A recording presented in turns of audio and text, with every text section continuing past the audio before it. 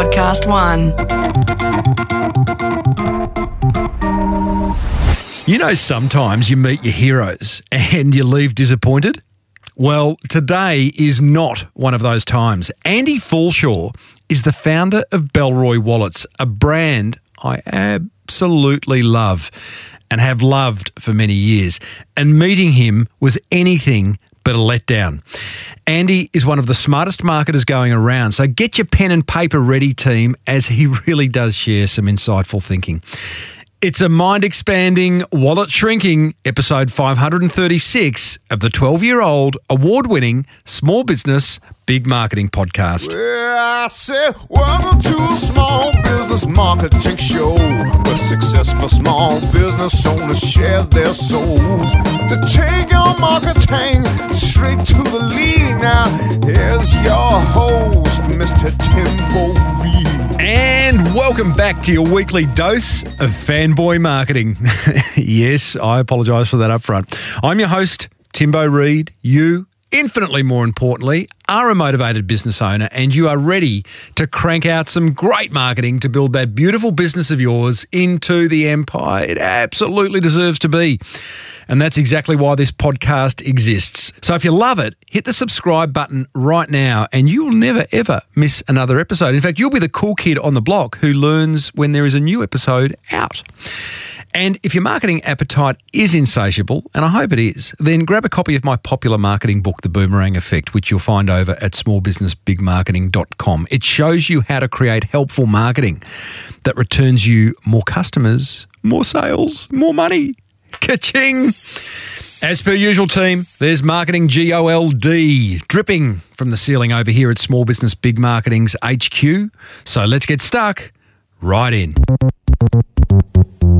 Okay, time for a bit of fanboying. Don't say I didn't warn you. Today's guest is Andy Fallshaw, the founder of Bellroy, Bellroy, which is a wallet brand I love and have been buying for years now. In fact, it's bigger than a wallet brand, but it certainly started out that way.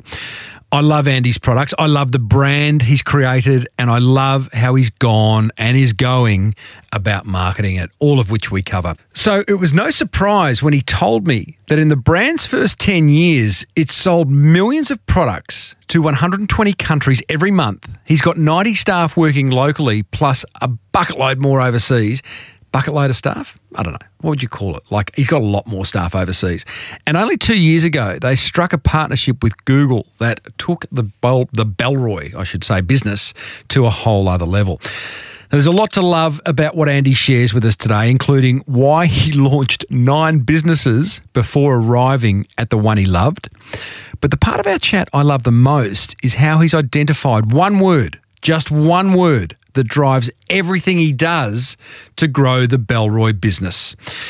Now, before launching Bellroy, Andy held a dream job at the global surf brand Rip Curl. So I started off by asking him how that influenced what he's doing today. Many ways. I think each of my experiences has informed many things. Rip Curl was something of the dream job for a young human who likes surfing. We got to travel the world, exotic locations. Every meeting was in amazing surf destinations in Hosgor in France or Bali or Hawaii, North Shore, all those sorts of places. And I loved the job. It was incredible. But after 4 years there, I think I just realized I wanted something more that was having a more significant impact on the world. I think we brought joy to many people as they surfed and did those things, but I could see that I wanted to have more direct impact on folks that perhaps weren't as fortunate to be in countries where they could surf every day and do all those things. So I think one way was it crystallized that desire to give back. Another was one of the divisions I managed was the equipment division globally. And so that included bags, luggage, wallets, accessories, all sorts of other areas. And so through that, I got to see the inner workings of several parts. I've always had a fascination with bags. I've always traveled the world for ski racing and surfing and other things. And so I got to experiment in someone else's business, trying to find gaps in the market, trying to shape new products, and like all that learning, I then got to sort of later spin out and begin Carryology and Bellroy. Andy, is it fair to say, and Brian Singer, one of the co-founders of Rip Curl, has been on this podcast, so I can call him a friend of the podcast. Is it fair to say you were using Rip Curl to start your own business? Well, it was good for both of us, I would say. So right. we ended up starting not at all as competitor space. So I think we positioned ourselves in a very different audience. And there's actually even a funny story where I originally came up with the idea of this travel wallet that would fit in your pocket while I was at Rip Curl. And we launched it at Rip Curl, and it was a dud. It just didn't sell. Was it Velcro? No. We'd That's why it failed. Yeah, completely. And I think that's where you start to understand how much a brand is a collection of a particular audience. And at Rip Curl, the people we were selling travel products to were often on their first overseas adventure, or they were still very new to it. And so for them, the idea of a travel wallet was those big zip-around portfolios that held your itineraries and absolutely everything else. And when we launched this product into that market, they didn't understand what it was about. Like, why would you want to fold all that and keep it in a pocket? Like, I'm finally going on this trip. I want to take this big folio, and it's sort of celebrating all my trip planning that I'm doing. Like, years later, once Bellroy was underway, I called up a friend who took over the department, and I was like, that travel wallet we tried and it just didn't work at Rip Curl. Would you be all right if I actually updated that and did a Bellroy version? And he was like, oh, of course, we can't sell the thing. It was a dud. We've written it off. And I'm like, great, we'll do a new spin on it. And we launched it with Bellroy, and instantly it took off and sold incredibly well, because Bellroy's audience was different. It wasn't their first trip. It was their 30th trip or their 50th trip. And they didn't want their hands sort of holding this big folio. They didn't want all those things. And so it was fascinating that thankfully the divisions I managed at Rip Curl had astronomical growth. A lot of the product work we did there really resonated and sung, but it was products that were more aimed at a younger audience experiencing these things for a first time. I would also say, as someone who has been a customer of Bellroy for a number of years now, you're very good at educating your audience on why you need a particular wallet or piece of luggage. Your stop motion videos, which we'll talk about a little bit later on, but you did well to say, hey, here's a wallet, here's what it does, here's the benefit of having that wallet to your life.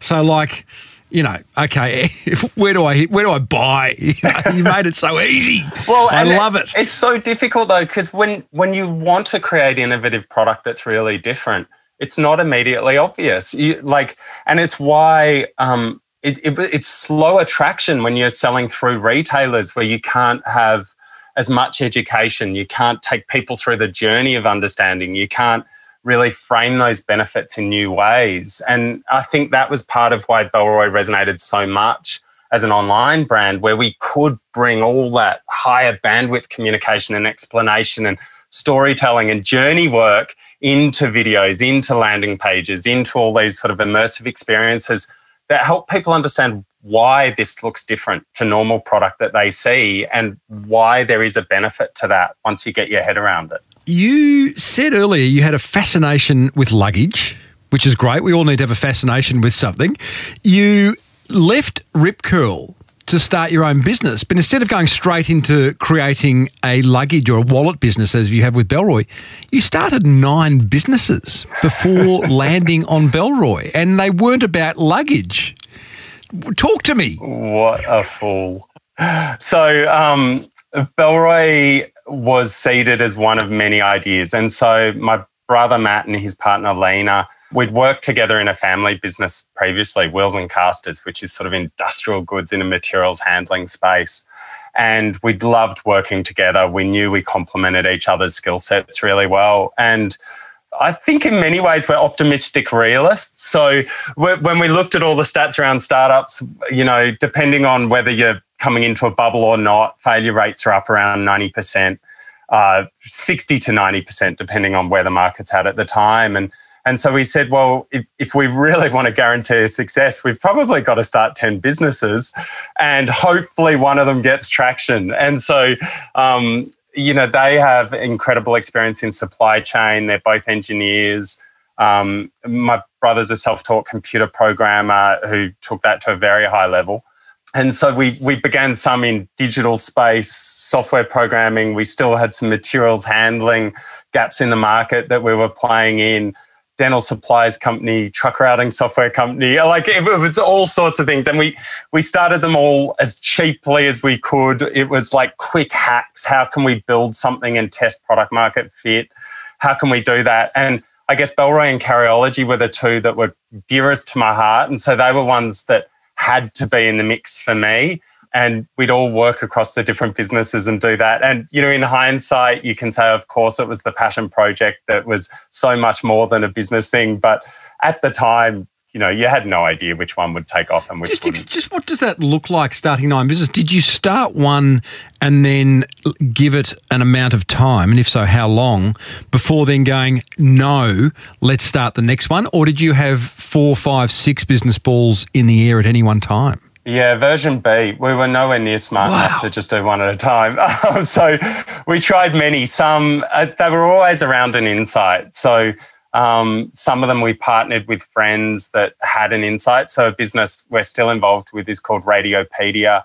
It's an incredible resource for radiology online. So huge database. It's like Wikipedia for radiologists. And we have a radiology friend who'd already started that, but he needed help. He needed all the programming skills. He needed all those things. So we got involved there, and Dr. Frank continues to run that to this day, and it's an incredible business as well. But that's an example where someone who was in their expertise area needed a partner.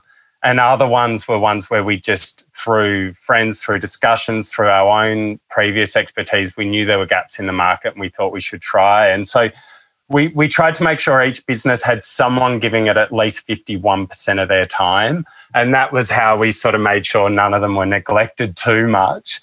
Some of them were quick spin-up ideas. Podshifter was this idea that we were all consuming podcasts, listening to them at 2 times, 2.5 times speed.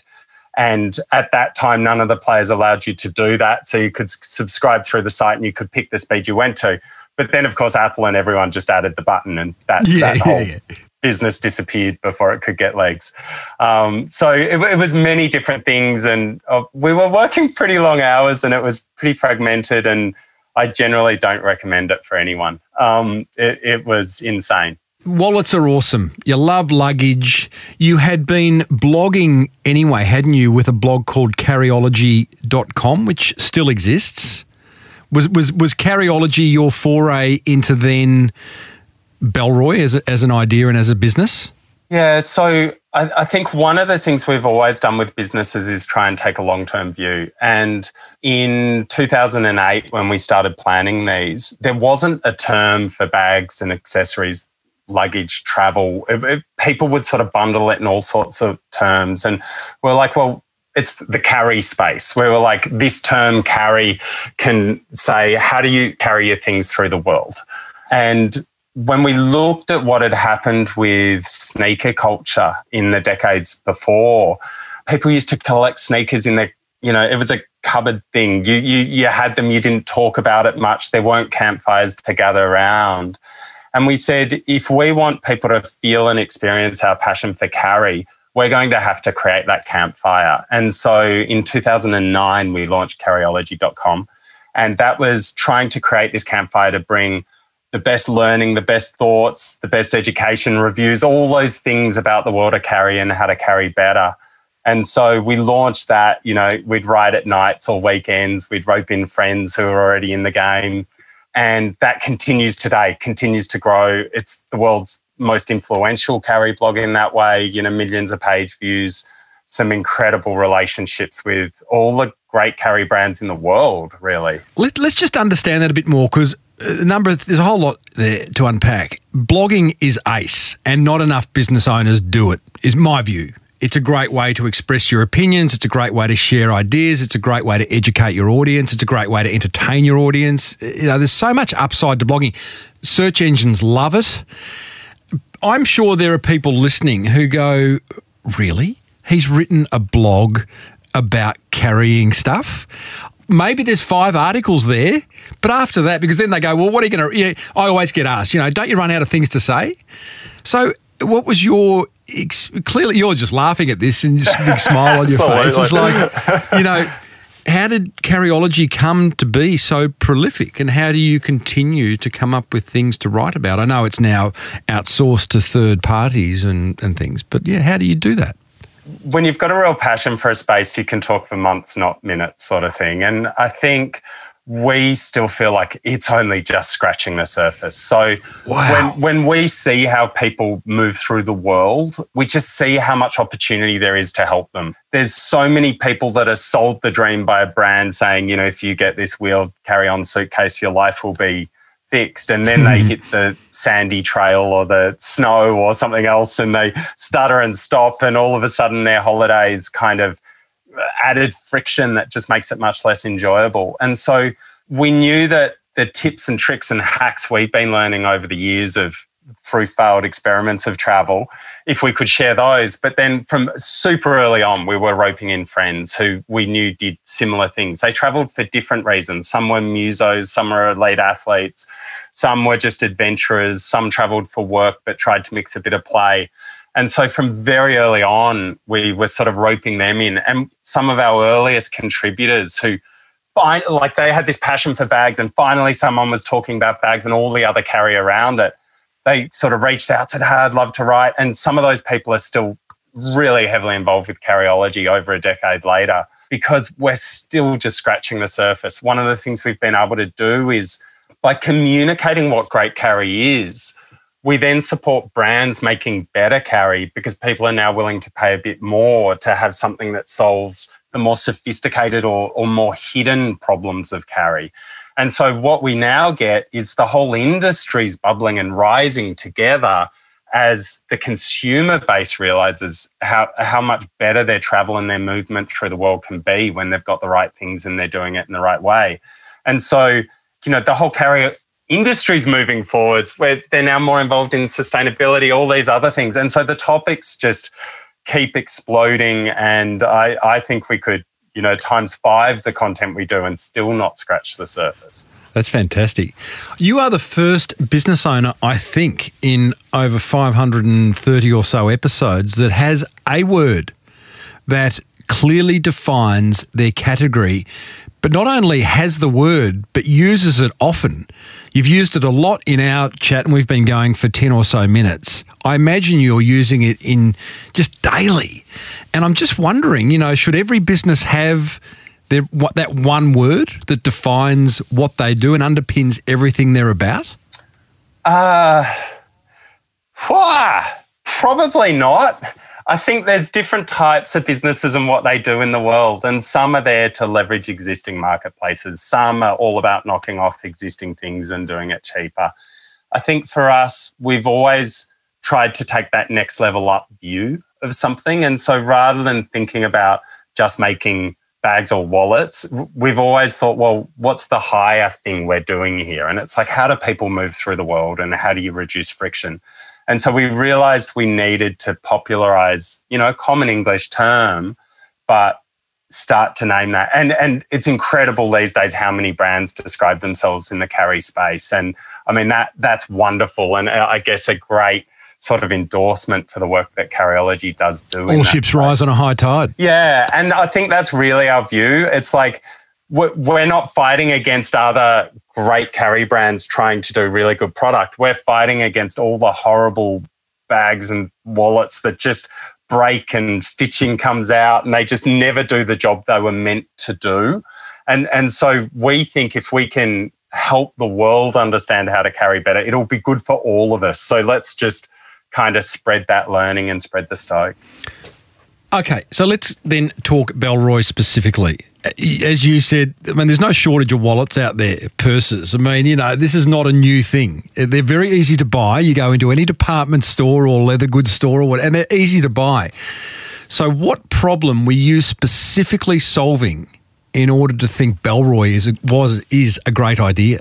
Yeah, so one of those bits of learning I did get from the Rip Curl time was discovering that most of the wallets in the world are licensed off by brands. And the way that would work is a licensing company based in Hong Kong or somewhere else would own the license to make wallets for several fashion brands. And the way they did that is they would have a factory they worked with. They'd ask the factory in China or Vietnam or India to design a range of wallets with this brand's badge on, and then that's what they would sell. And so we could see all the wallets were optimized to be easy to make for the factory rather than excellent in the pockets of people. When we looked at it, we could see every time they were separating cards, there was leather and air between, and so you were adding bulk. And so all of our first 5 products were all what we termed slim wallets. And so it was, what's a fundamental paradigm shift we can do where we can reduce the size of a wallet so that you're not sitting skew-whiff each time you rest on it, or you don't have to pull it out and plonk it on the table each time you want to sit down. You don't feel like you've got hemorrhoids. Absolutely. And like literally chiropractors and all sorts have been recommending Bellroys to people who, feel the need to carry them in their back pocket. And so it was this key insight of, okay, what if people were willing to store several cards together that they don't use very often and just have a few cards at quick access? So we started to optimize for storage where everyone else was optimizing all the cards for access all the time. And so that let us try and popularize this concept of slim wallets, like a wallet with much less bulk.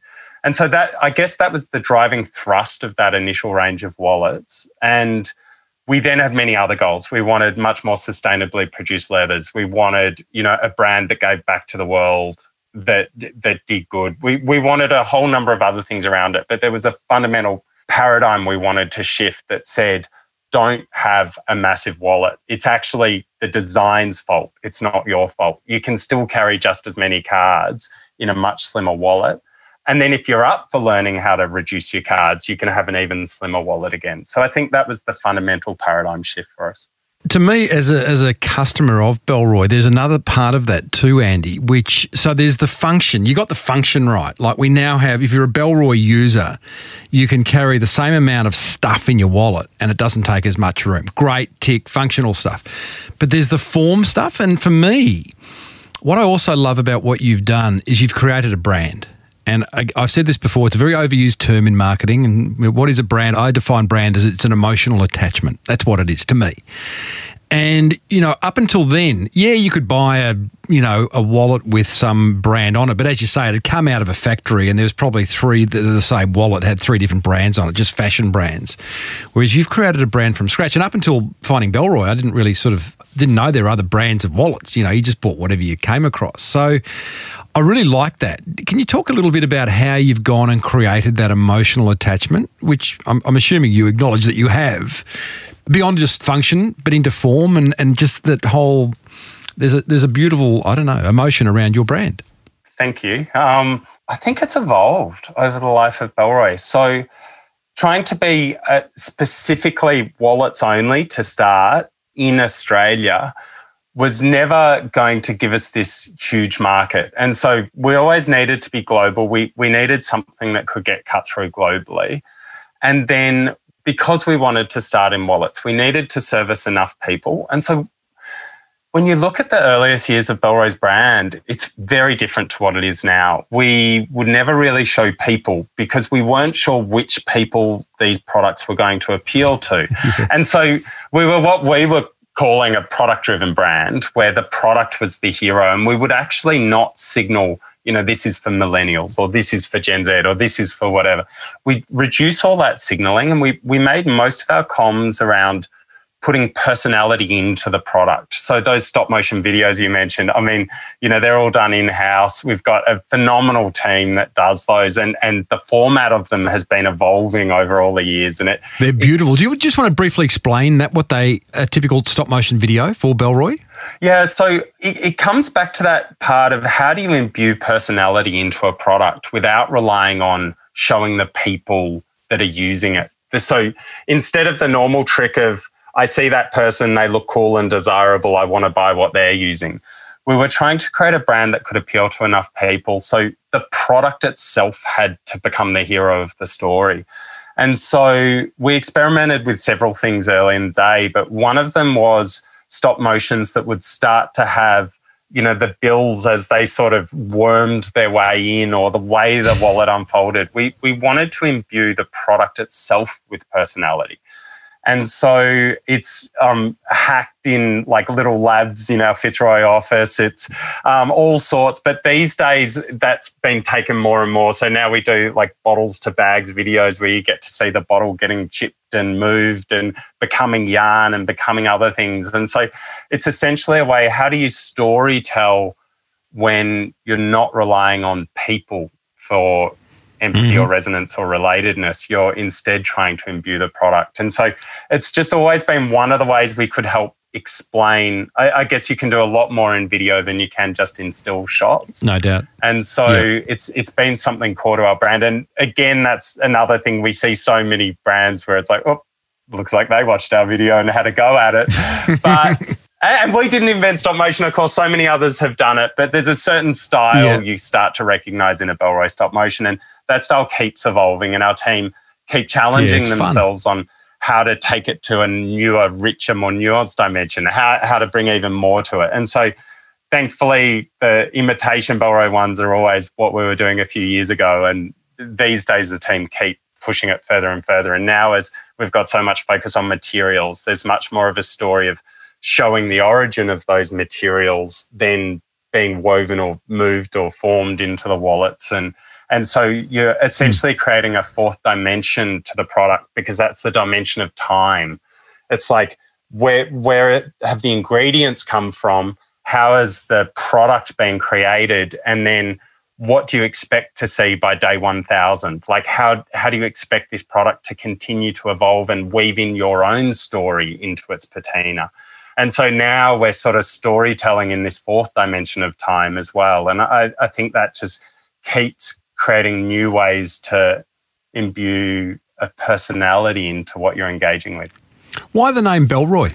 Bells Beach and Fitzroy. So they're our two lives. So it's a mashup. It was originally going to have one L, but we couldn't get the URL. So it was the two L's of Bells. And so our design office is down in Bells Beach, and our main office is in Fitzroy, which is a suburb in Melbourne that many of your listeners would probably know. It's a pretty fun suburb. There's a big creative scene.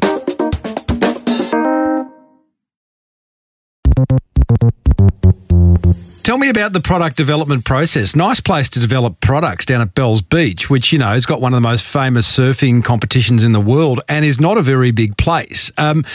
Is it a beautiful farmhouse, first of all? So paint the picture of where the product development happens for Bellroy, and then the actual process itself. Do you all sit around and contemplate and rub your chin, or what's it look like?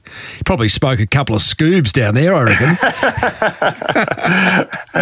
I can confirm or deny in neither.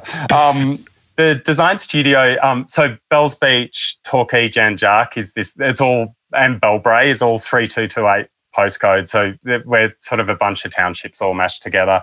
And our design studio is in Jan Jark, so right close to Bells Beach.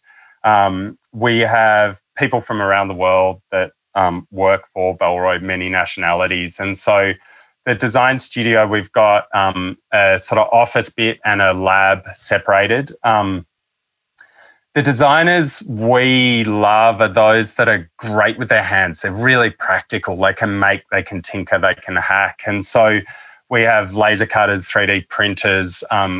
It's something that's quite rare. We're having a phenomenal pattern maker, one of the best pattern makers in the world, that worked for many years with Arc'teryx, the incredible outerwear brand.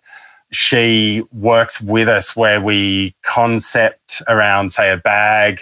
We'll sort of have some sketches. She'll start to do some little mock-ups. We'll start interacting with those. We'll then do higher resolution ones where we then get them onto ourselves. We start using them. We start iterating with it. We take it through many evolutions quickly, all in that same lab. Like some days you can put out 2 different prototypes, both evolving, both moving. And Tara can help us take them through to quite high resolution with incredible patterning behind it.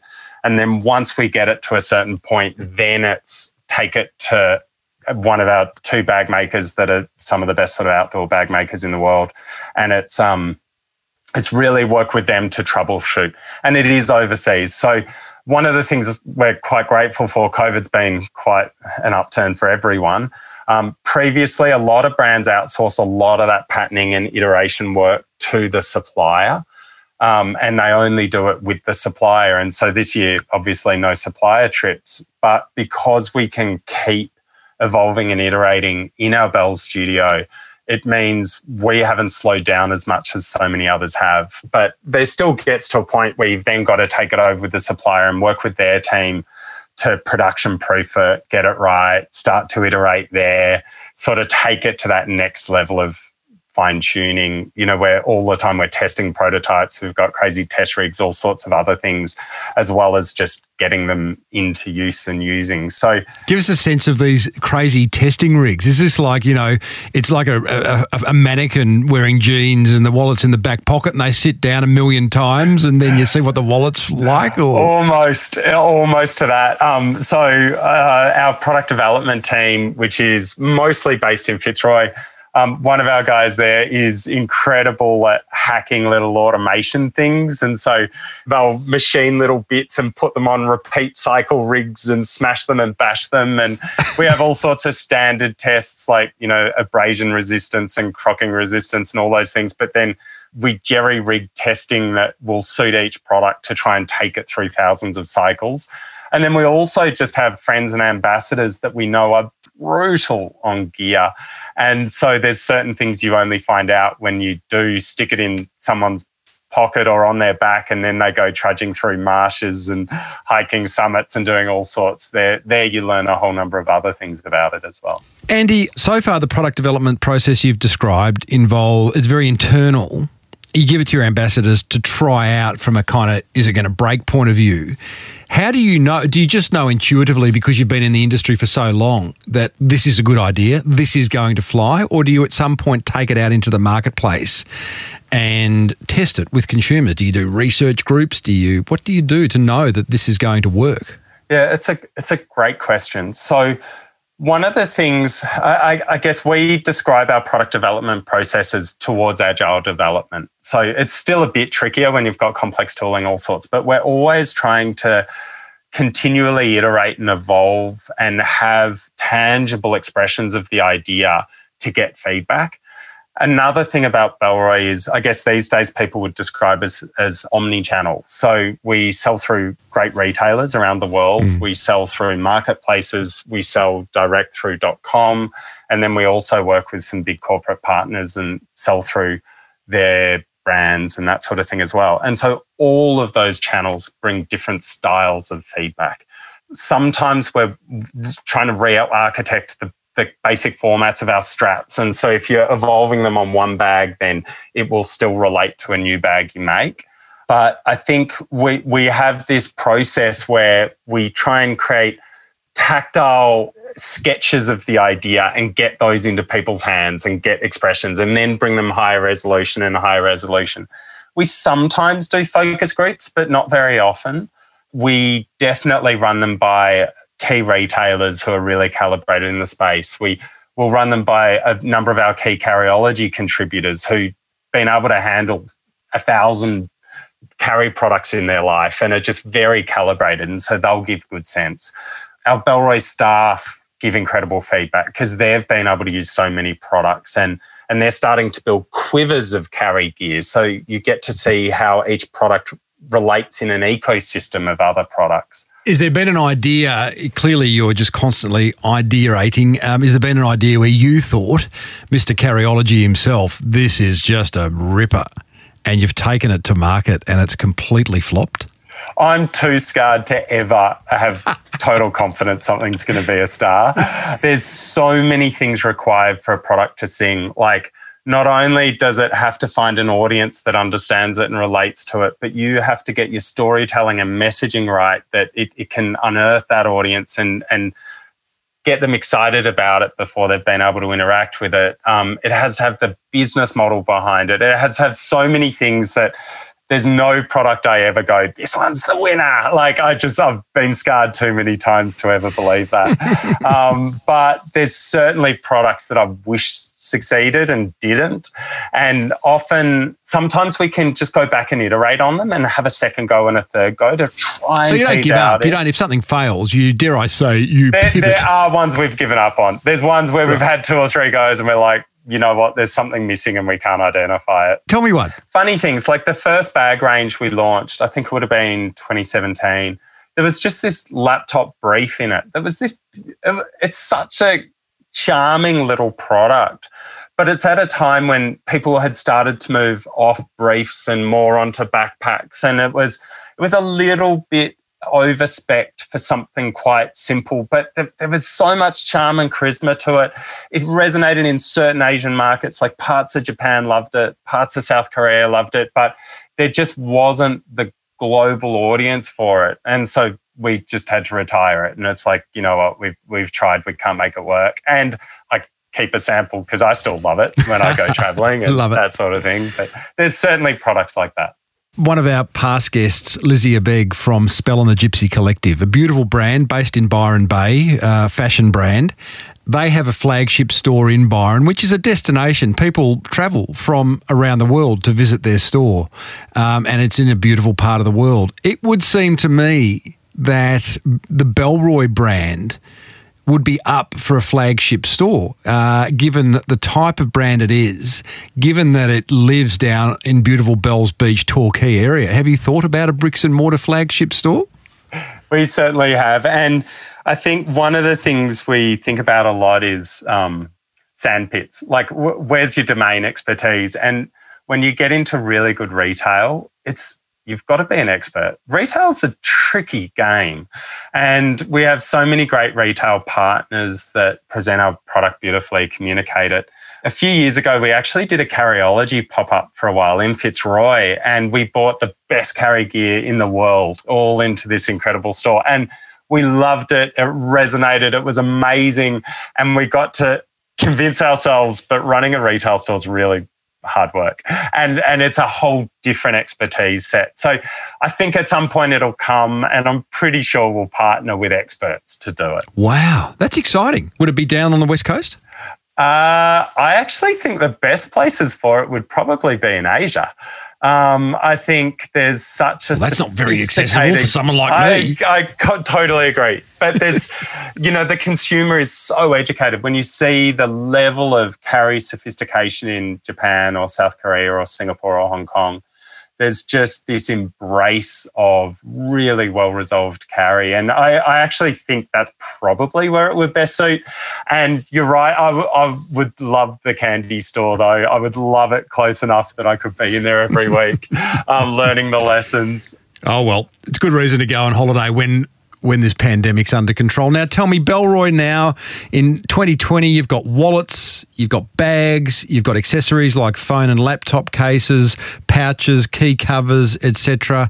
Amazing to think where it's come from in however many years. Just give us a sense of size of the business these days. Reveal whatever you can, whether it can be turnover, number of staff, but how big's the business now? We've now sold millions of products. We sell in over 120 countries each month. We have really strong representation around the world. We have maybe 80, 90 staff in Australia, but we then have many staff around the world and many partners that we go deep with. So there are hundreds and hundreds and hundreds of people who all day work on Bellroy, but the company itself partners for many of those. So, we work with great 3PL partners. We work with amazing suppliers. We do all of that sort of thing. And so we try and keep the team as small as we can. When did Bellroy launch? What year? We sold our first product in August 2010. Do you remember that? Oh, absolutely. It was nerve-wracking. It was...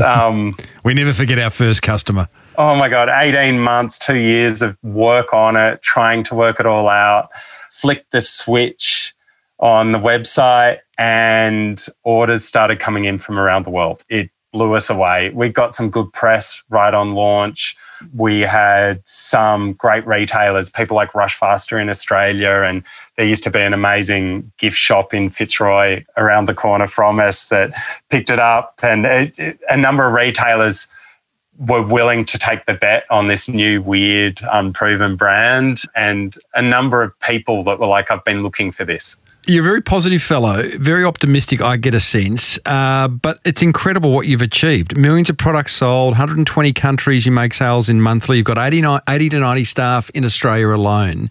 Do you ever sit back and pat yourself on the back, reflect on what you've achieved, or are you just trying to move on to the next big idea?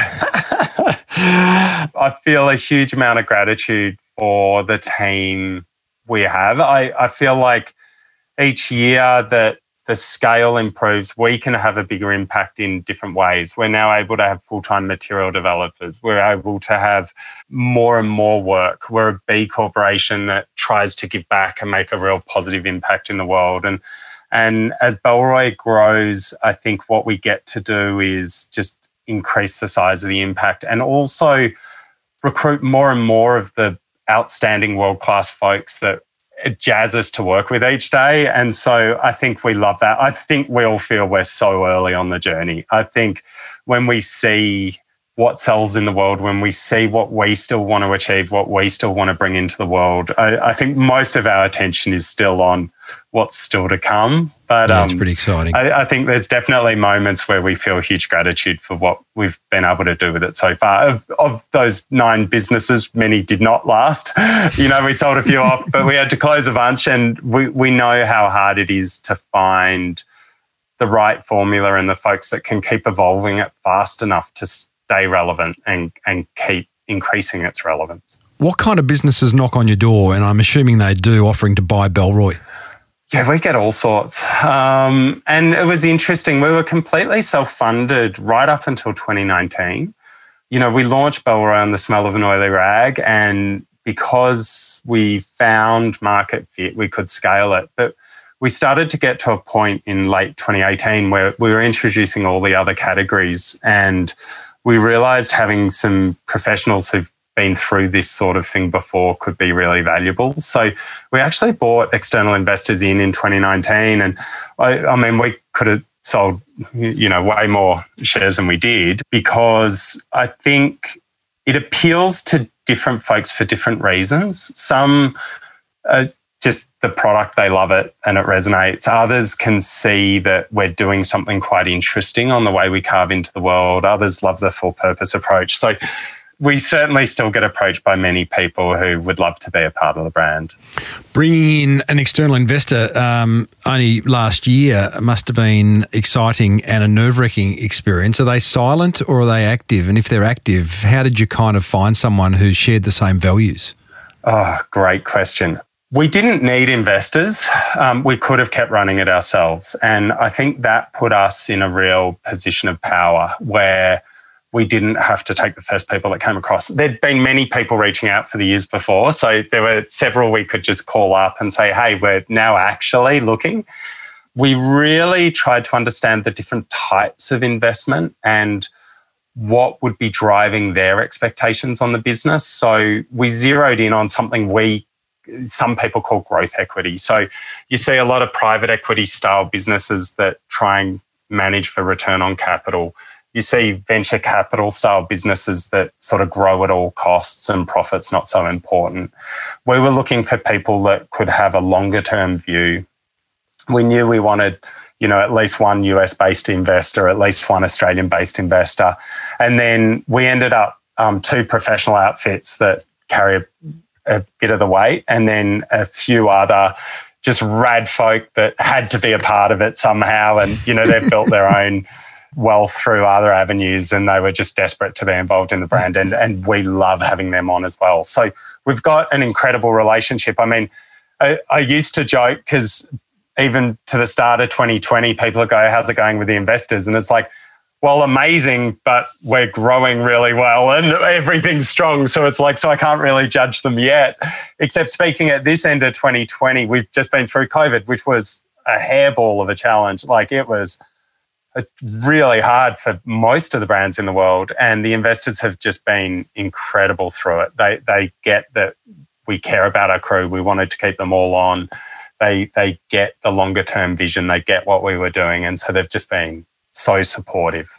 We feel really fortunate with who we did choose. In 2017, Google reached out to you and asked you to develop a range for their Pixel range of products.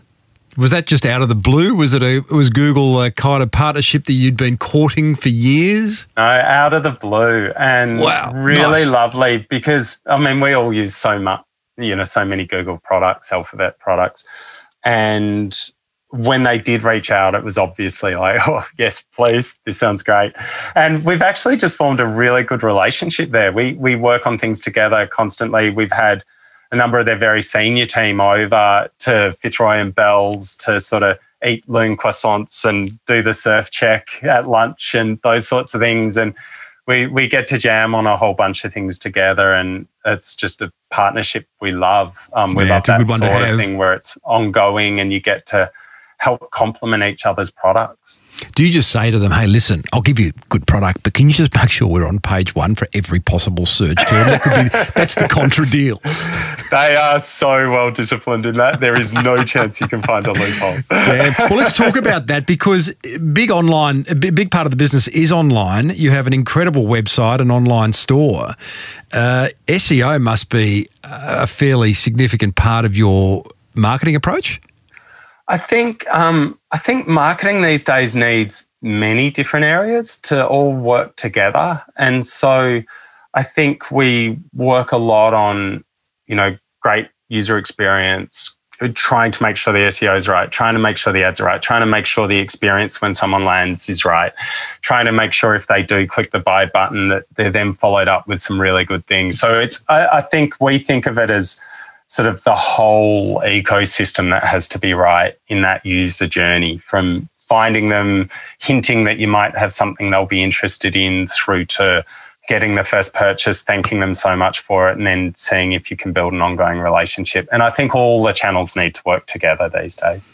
Yeah, couldn't agree more. So often that's not the case, and it is. It's a big pie, and everything needs to bounce off. Is there one area of marketing that works particularly well for you? Because it's quite interesting interviewing you. And when I approached you the first time, I was a bit of a fanboy, because I do love the Bellroy brand. Here's my wallet. Look, there it is, right there.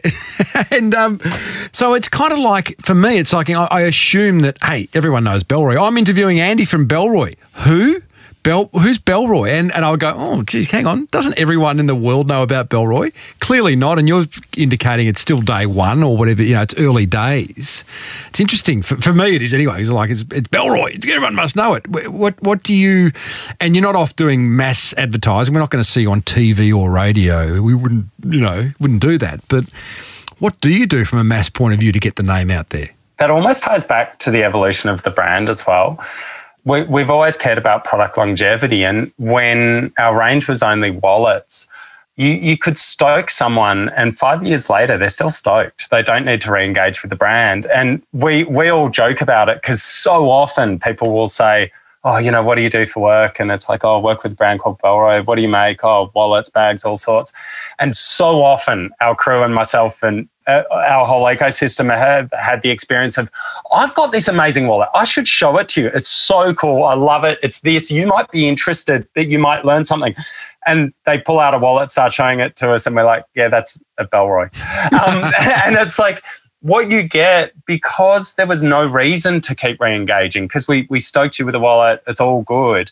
A lot of people would even sort of forget the brand name and just go on loving the product. And so it's only been in the last few years where we've started to fill out that carry ecosystem that there's more reason to really re-engage, and there's more reason for people to sign up to the newsletter or follow us on Instagram or stay connected, because they can keep discovering not only new products, but new sharing, new ideas, new material insights, new things there. And so it's only been in the last couple of years where that sort of brand name awareness starts to be a more important piece for us, and generating content that will continue to give people good reason to re-engage and do that. So I think we still consider ourselves a tiny fish in a very big ocean.